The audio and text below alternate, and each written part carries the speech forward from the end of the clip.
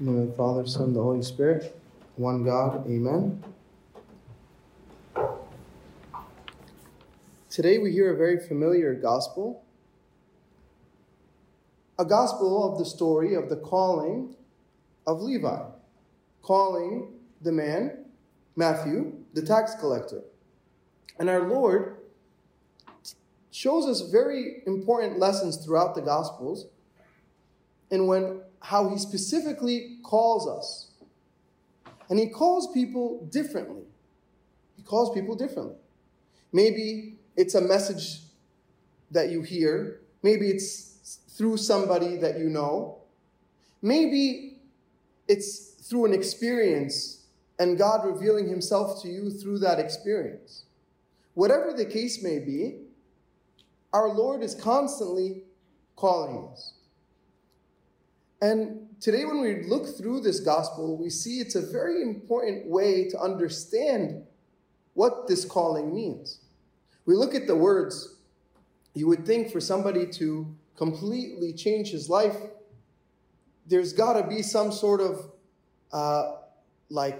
long contract agreement or some sort of understanding. All our Lord said was two words: follow me. Follow me. That's it.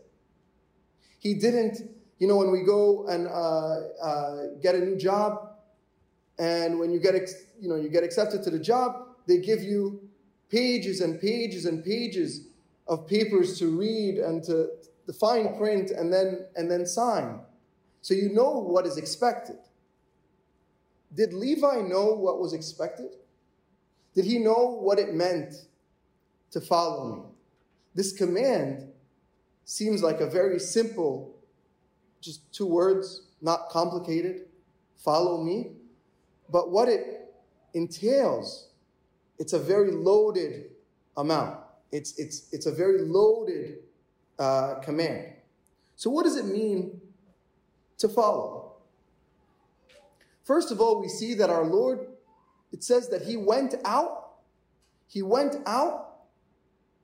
in order to find Levi, right? It says, after these things, he went out and saw a tax collector named Levi sitting at the tax office.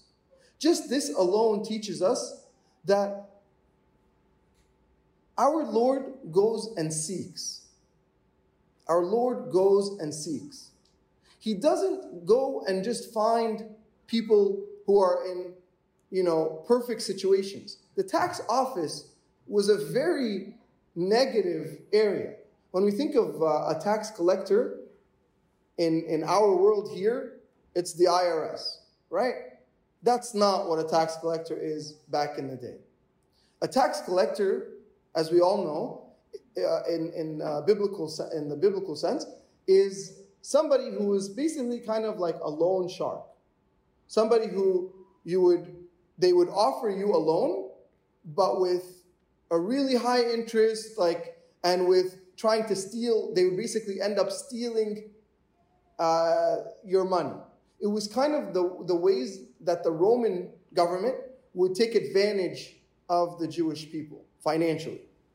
So for Christ to go to a tax office seems very weird.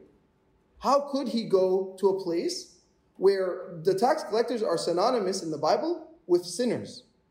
So every time you read, and he sat with the tax collectors and the sinners and it continues.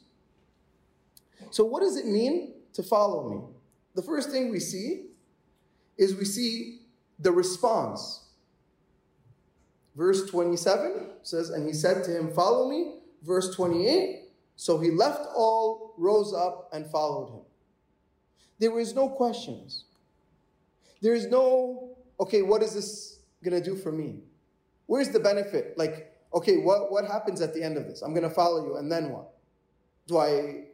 If I follow you, do I get what I want? If I follow you, are you giving me certain guarantees, certain promises? And that's how society teaches us to think in everything that we do. But in Christianity, it's a matter of following with trust, with faith, to take that That's why we call it a leap of faith, to take that step that could be uncomfortable, but truly it's the only way to truly connect to our Lord. And so follow me requires three main things. First thing is we have to know him. How are we going to follow him without knowing him? If somebody is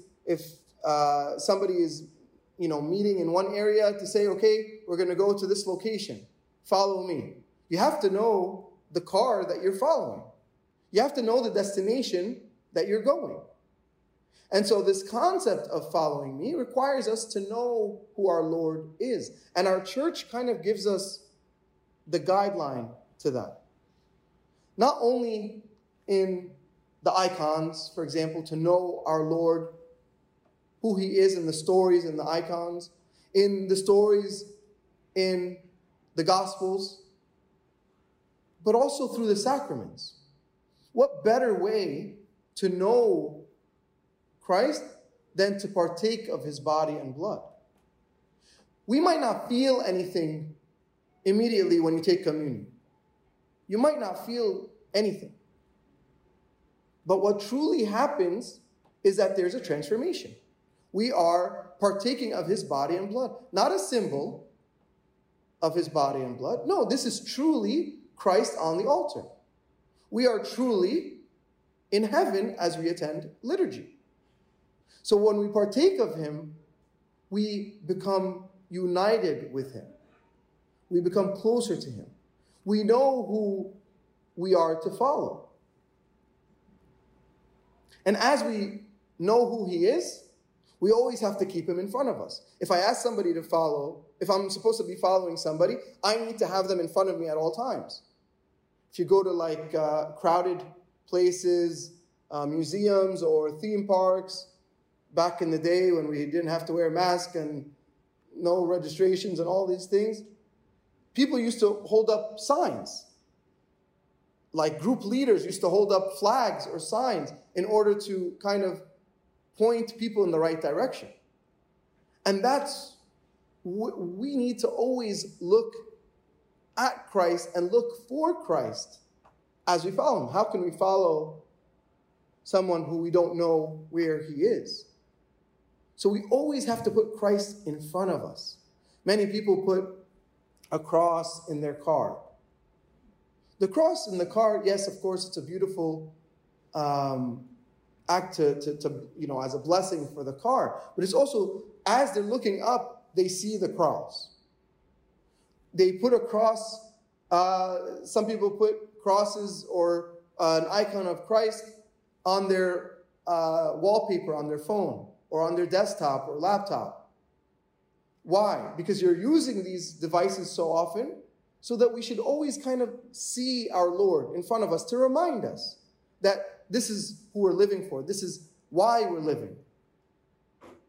The second thing of following Christ is we have to stay close. You think about if you're trying to follow somebody and they're moving and you're just keeping at a distance. You won't be able to follow them. You won't be able to follow.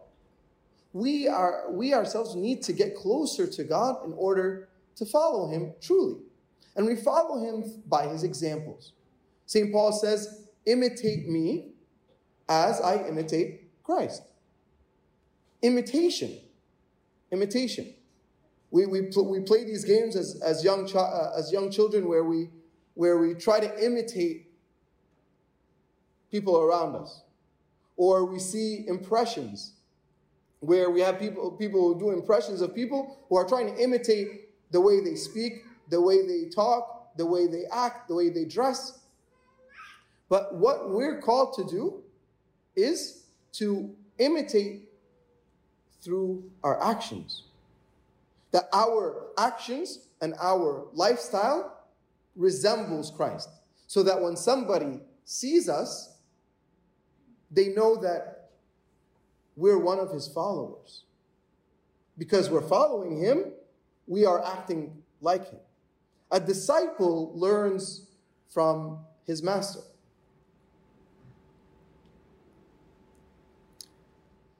When our Lord went to see Levi or Matthew in the tax office, he went out, and when he saw him sitting in the tax office, he said to him, "Follow me." He wanted him to change the situation that he was in, this lifestyle that he was in. As we get closer to our Lord, we also need to work on changing of our lifestyle. Meaning, does my lifestyle resemble Christ? Is my lifestyle aligned with my relationship with Christ? Is it aligned with my faith? Are my actions with people, my actions at home, my goals aligned with our Lord? It doesn't necessarily have to be negative goals for it not to be aligned. For example, somebody who focuses on making the most money as possible. That's what we're encouraged to do from a young age. Get this degree, invest, do this, do that, find this job in order to make a good amount of money. But if that becomes your goal, then you're not following Christ. Can it be in the path as you're growing to your relationship with God that you become successful? Absolutely. Absolutely. But our goal and our focus is our Lord in everything that we do. Think about what it means when Christ went to Levi. How hard is it to share our faith with people who are not Christian? Imagine that. Think about your coworkers. Think about your classmates. Think about even some close friends that are not believers. It's hard to talk about your faith. But our Lord here teaches us that we're called to do that. We're called to go and speak and preach, not necessarily by words, but by actions, and to connect people to Christ. As we follow Christ, we also pray that others follow Christ as well. Not follow us, but follow Christ. And this is a very important distinction. Our Lord says, "Those who are well have no need of a physician, but those who are sick." Of course, now during this time of COVID and all of this, we're constantly making sure we're not sick and hearing about people who are sick. Like, this is the number one thing on our minds many times. But our Lord uses this example of sickness to teach us that sin is a sickness. And he didn't come for those who are well. Those who are well, those who think they're well, basically, he's saying. Those who don't need any help, he's not coming to change their mind. He didn't come so that he can convince the Pharisees and the Sadducees and all those people to forget everything they know and come follow Christ. He didn't come to do that. He came for the sick who understand that they're sick, and he called them to repentance. He says, those who are well have no need of a physician, but those who are sick, I have not come to call the righteous, but sinners to repent. Our acknowledgement of our situation is one of the most important things. Saint Isaac the Syrian says, as we know ourselves, knowing our condition is a greater feat than raising the dead. It's a greater miracle than raising the dead, knowing our condition, knowing that we are sick. Those who are sick go get treatment. Those who don't know they're sick might get worse. So he our true physician, who's on the altar today, is asking us to know that we are sick in order for us to be called to repentance. So the first thing is, in order to follow him, we have to look for him and keep him in front of us. Second thing is to stay close. Stay close through the church. Stay close to the service. Stay close to your Bible reading. Stay close to your prayers. Stay close through all the constant repentance and confession. Staying close to God. You know, the first thing somebody comes and says when they're about to confess, they say, I've been kind of far from God. We use the distance to kind of understand where we are. It's either we're close to God or we're far from God. Lastly, it's in order to truly follow, we need to stay on the right path. If the goal is to get on the 405, but we find ourselves on a different freeway, we need to stop and reroute. And that's what following Christ is about. Our Lord wants us to be on the path and calls us to perfection. Are we all perfect? Absolutely not. Do we fall? Absolutely. Do we sin? Absolutely, we do. But what do we do when we fall? When we get back up, do we get back up in the direction of Christ and follow him? Or do we stay on the floor? Or do we get back up in the wrong direction?